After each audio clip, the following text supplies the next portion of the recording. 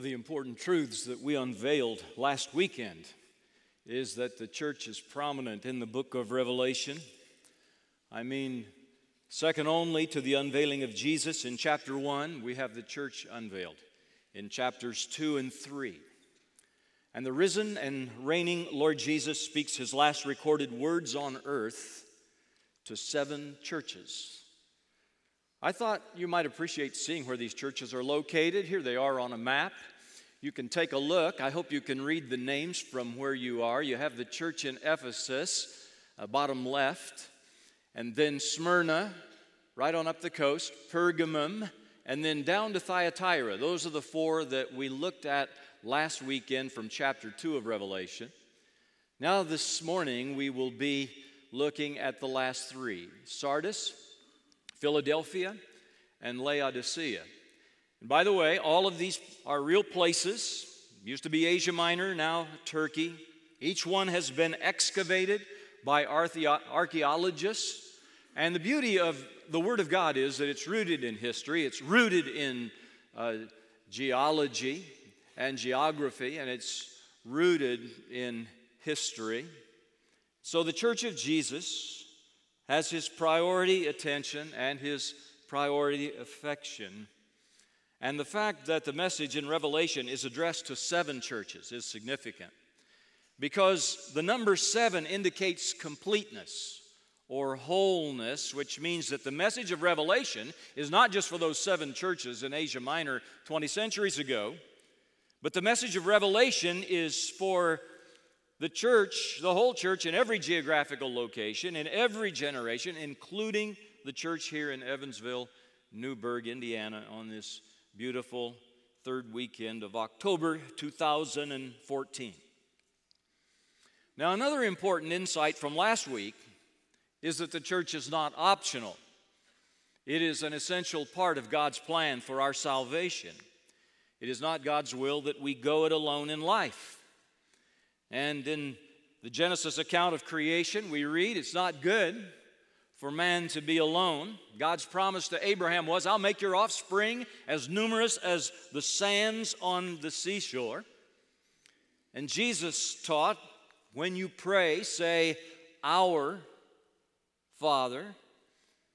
And Jesus taught, love your neighbor as yourself. And the New Testament charges us to forsake not the assembly of ourselves together. New Testament charges us to bear one another's burdens. So the life of faith is lived out in the context of Christian community. That is undeniable. And Jesus is not fully experienced apart from the gathered, believing, praying, worshiping, serving, giving people for whom he is Lord and Savior. And we cannot be completely devoted to him if we're cool toward his bride, the church. And the church only has significance because of Jesus. Apart from him, the church has no identity. Look at the way Jesus is described in relationship to these churches in Revelation 2 and 3. I've listed them out. I want you to see this. To the church in Ephesus, it says, in speaking about Jesus, to him who holds the 7 stars in his right hand and walks among the 7 golden lampstands. And then the church in Smyrna, to him who is the first and last who died and came to life again.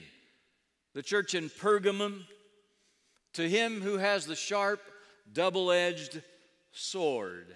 The church in Thyatira, to him whose eyes are like blazing fire and whose feet are like burnished bronze. The church in Sardis, to him who holds the 7 spirits of God and the 7 stars. To the church in Philadelphia, to him who is holy and true, who holds the key of David.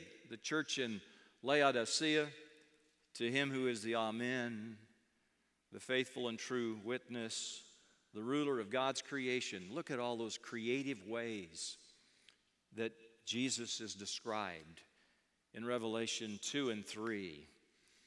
And then there is this one phrase that is repeated to each of these 7 churches. He who has an ear to hear, let him hear what the Spirit says to the churches. So whatever differences there are between these churches, Two things are common to all of them. Number one, Jesus speaks. And number two, his people listen. This command to listen is binding on all churches from the book of Revelation forward to the 21st century. Churches are listening posts. For any child of God, listening is an act of humility. It is a spiritual act far more significant than mere acoustical function. There is a spiritual dimension to listening. It's described in Isaiah 50, verses 4 and 5. He wakens me morning by morning, wakens my ear to listen like one being taught. The sovereign Lord has opened my ears, and I have not been rebellious. I have not drawn back. So there are people who walk around where God is concerned with their fingers in their ears. And then there are people whose ears are open to hear from him. And then sandwiched between each description of Jesus that we just looked at and this reoccurring charge to hear, there's an individualized message for each of the 7 churches. And last week we looked at the last 4, and what we noticed is that Jesus had both a word of commendation and a word of correction for each one of these churches. And this week we're going to look at the last 3 churches, and we're going to find that he has a word of correction for 2 of the churches, but no word of commendation. And he has a word of commendation for 1 of them, but no word of correction. And once again, there's application for us. So if you're ready to hear, let's get started by looking at the church in Sardis. And I would describe this church as the dead church. Chapter 3, verses 1 to 3. Jesus said to the church in Sardis, I know your deeds. You have a reputation of being alive, but you are dead. Wake up. Strengthen what remains and is about to die, for I have not found your deeds complete in the sight of my God. Remember, therefore, what you have received and heard. Obey it and repent. But if you do not wake up, I will come like a thief, and you will not know at what time I will come to you. Now, this city of Sardis was a unique city. It was built on the crest of a steep hill rising 1,500 feet above the main roads. And its location resulted in it being an almost unconquerable fortress. There were natural rock walls on 3 sides. And the only access into the city was a narrow path on the south side. That was the only way you could get in. And so Sardis was one of the most easily defended cities in the ancient world. And any attempt to capture Sardis was considered virtually impossible. But King Cyrus of Persia did it 500 years before Christ.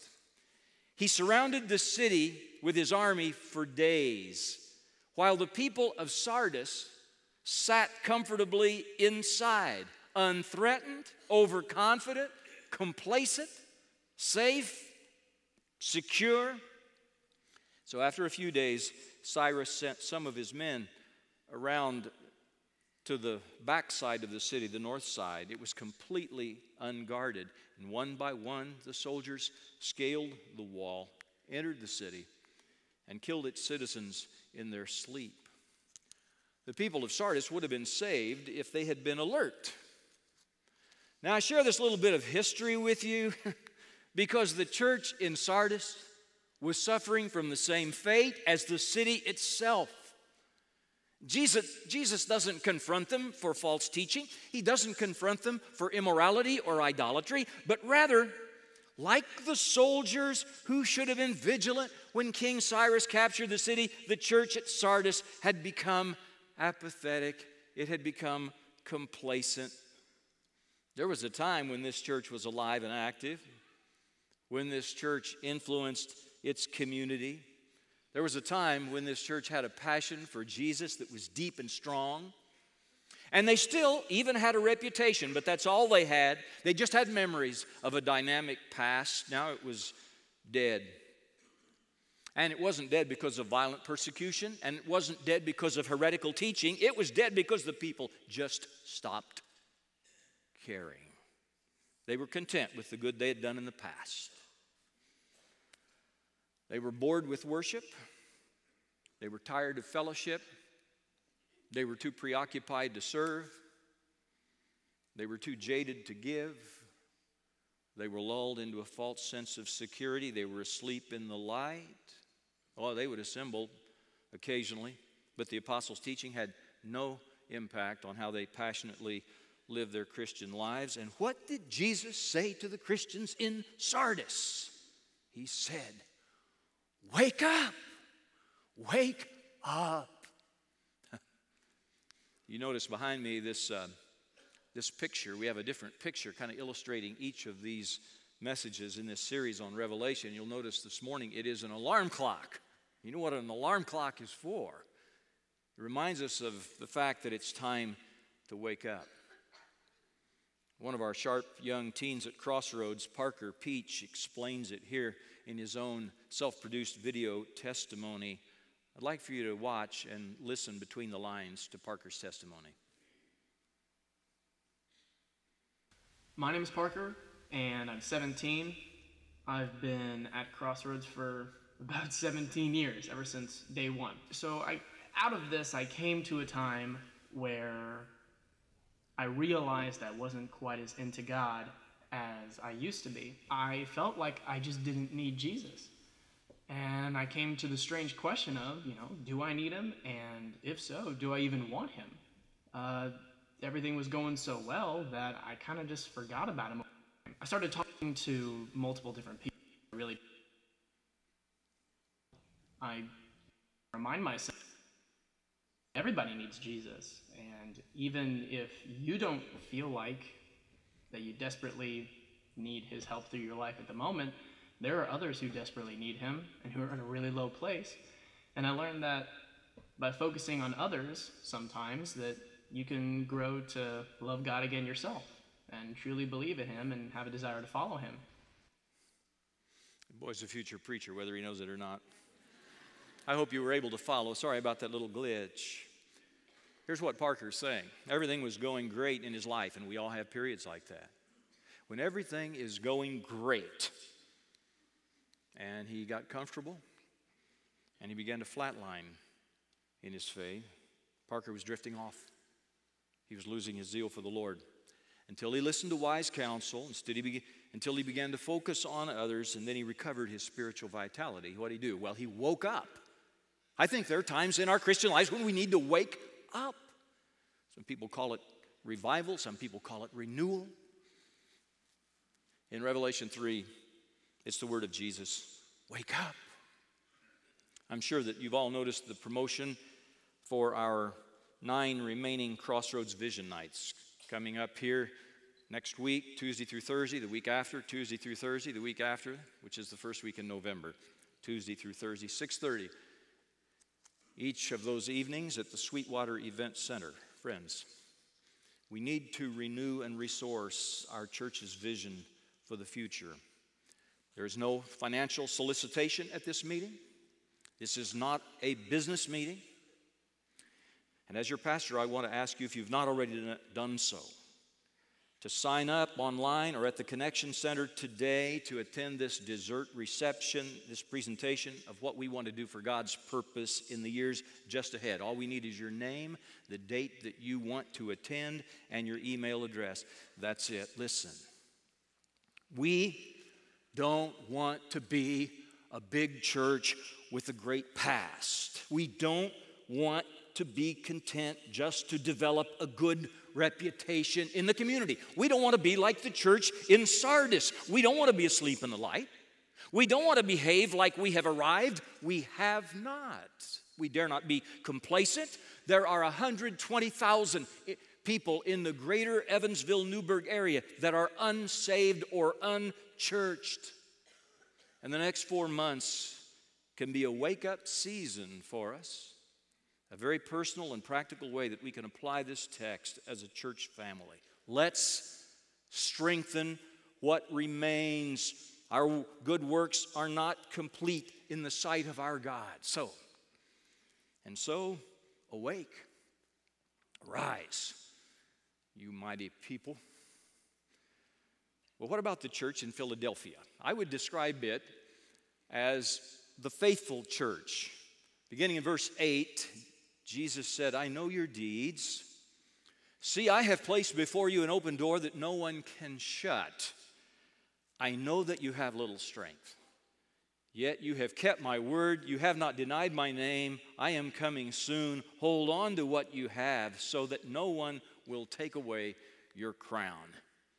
Now, this church at Philadelphia was the youngest of the 7 churches, and it was the youngest of the 7 cities to which Jesus addressed these letters. It was located at the intersection of several trade routes, and it was known, Philadelphia was known as the gateway to the east. But although it had a prime location, it also sat on a geological fault, and so it suffered frequent earthquakes and aftershocks. Now, still, it was a bustling town with a small group of Christ followers that gathered together faithfully. And even though their members were few, Jesus promised to open a door for them, giving the opportunity to have a powerful and effective ministry. They may not have had a large attendance, but they had a large heart for God and a desire to do His work. And although they may not have been a big church, they were influencing the transient population that was coming and going through their town. So their influence was far-reaching, and their influence was long-lasting, even though they couldn't see it. History records the church in Philadelphia actually outlasted the other 6 churches. And in this passage, we also see that they had stiff opposition from a large Jewish population that wanted to shut the door on this church. But Jesus said, not going to happen. Because what He opens, no one can shut, and what He shuts, no one can open. So Jesus charged them to hold on. That's what He said to them. These Christians didn't need to wake up. They were fully awake. They were alive and engaged. They didn't need to wake up. They needed to hold on, to hang tough, as they say. And Jesus promised them that because of their faithfulness to Him, that He was going to do 3 things. First of all, Jesus said, I will make your Jewish persecutors come and fall down at your feet and acknowledge that I have loved you. Well, this means that Jesus was going to empower them to win their Jewish friends and neighbors. See, these early Christians, they didn't carry swords. They didn't wage war. They simply outlived and outloved their oppressors in order to win them to Jesus. That's the way to do it. What else did He say He would do to reward these early Christians? Well, He also said, I will also keep you from the hour of trial that is going to come upon the whole world to test those who live on the earth. That's in verse 10.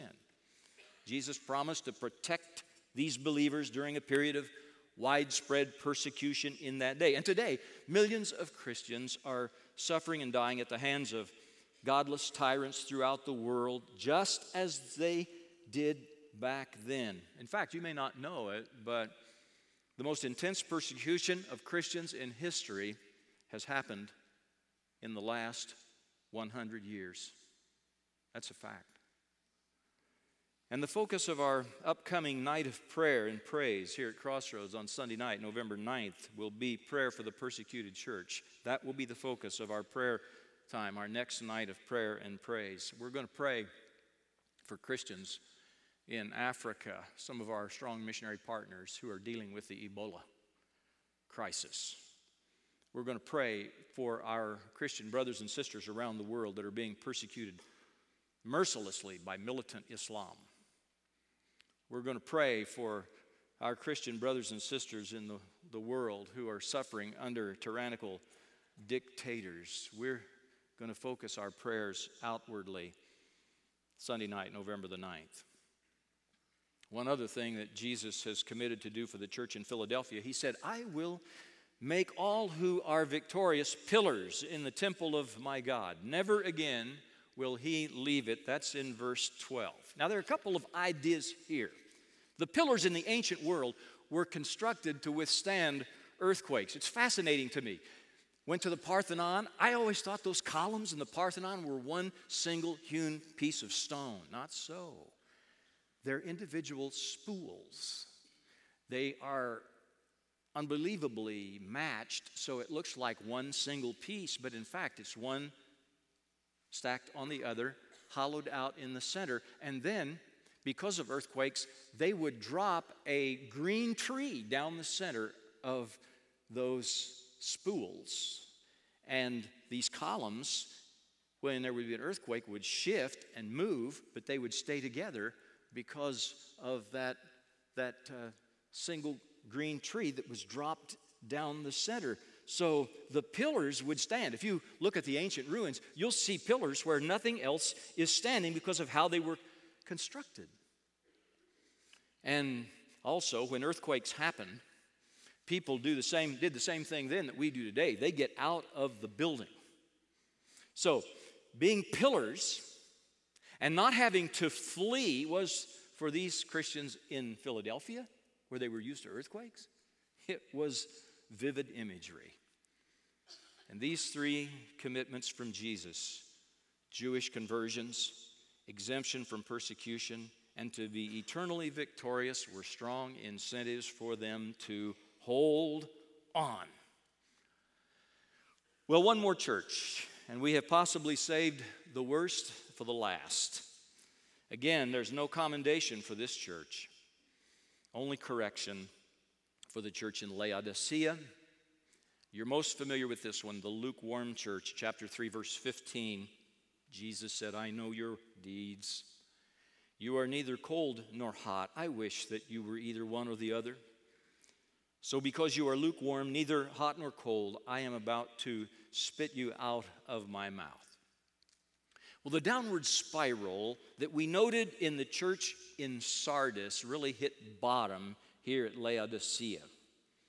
Even the church at Sardis, which Jesus called spiritually dead, had some true believers in its fellowship. But as far as we can tell, the church in Laodicea was a totally unresponsive church. And Jesus has nothing positive to say about it. Nothing. And yet he speaks to these believers, desperately hoping to bring them back to himself.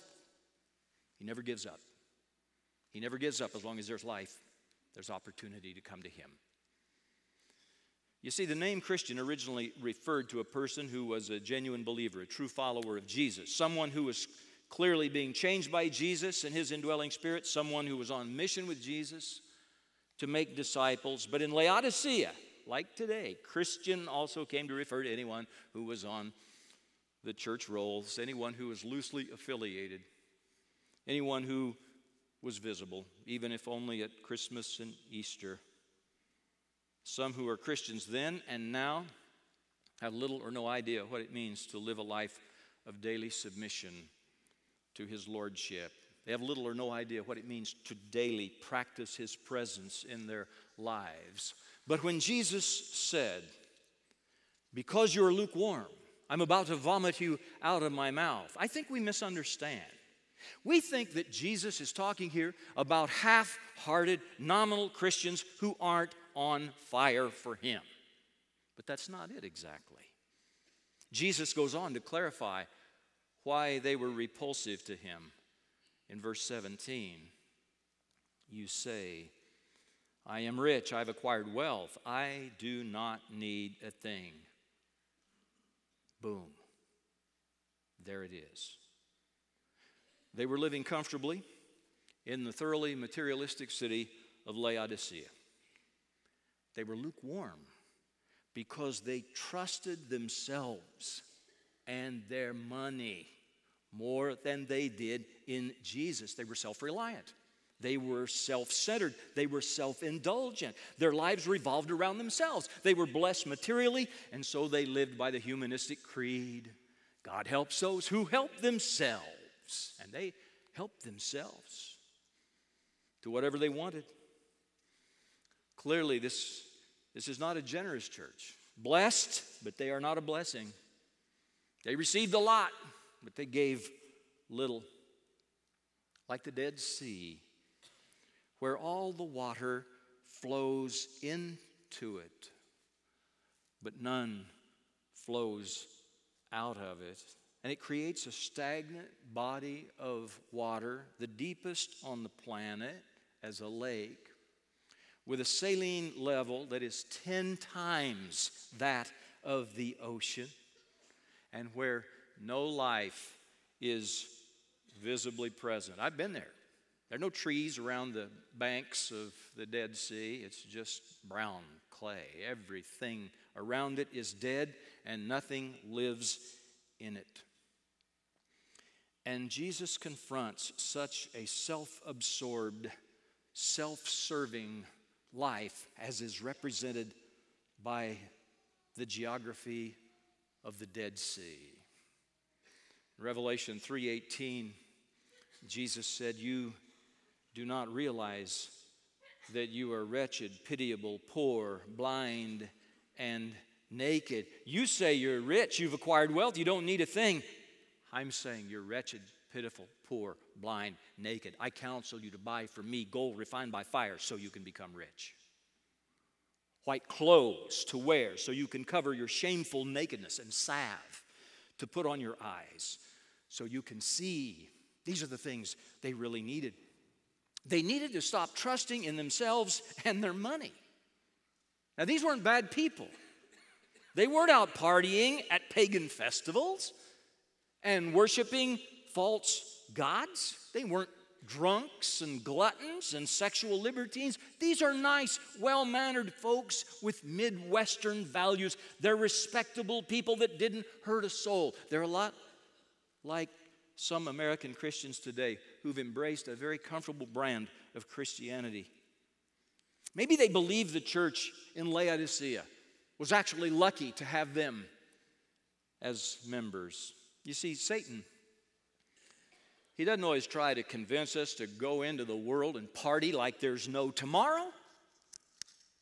Sometimes he'll settle for us being smug, self-congratulatory, self-satisfied, to never feel desperate for the grace of the Savior. Friends, we've got to get in touch with the forgiven sinner inside the best of us. And we've got to live every day with grateful hearts.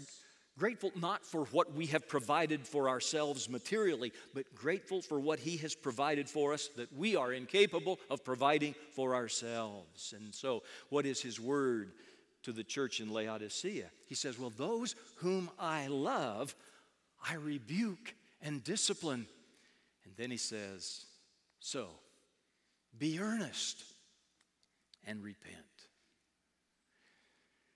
So here are the takeaways for us as Christ followers this morning. 3 phrases. Wake up, hold on, be earnest, and repent.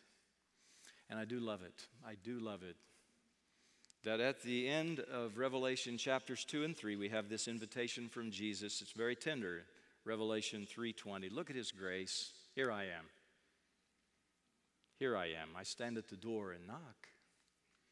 And if anyone hears my voice and opens the door, I will come in and eat with him, and he with me. And at this time of commitment, what we need to do is hear His voice and open the door. And if you've looked at these pictures that they have, these images of Jesus standing and knocking at the heart's door, you always notice that there's no latch on the outside. That is, he cannot get in unless the door is open from within. But if we hear His voice and we open the door, He will come in and He will reside and He will abide, and His abiding presence will change your life. It'll change your marriage. It'll change your family. It'll change your future.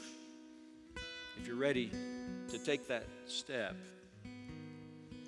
In just a few moments, we will invite you, as we dismiss, to just remain where you are. Just be seated where you are, and our section hosts or a pastor will come to you and sit with you and counsel with you about your decision.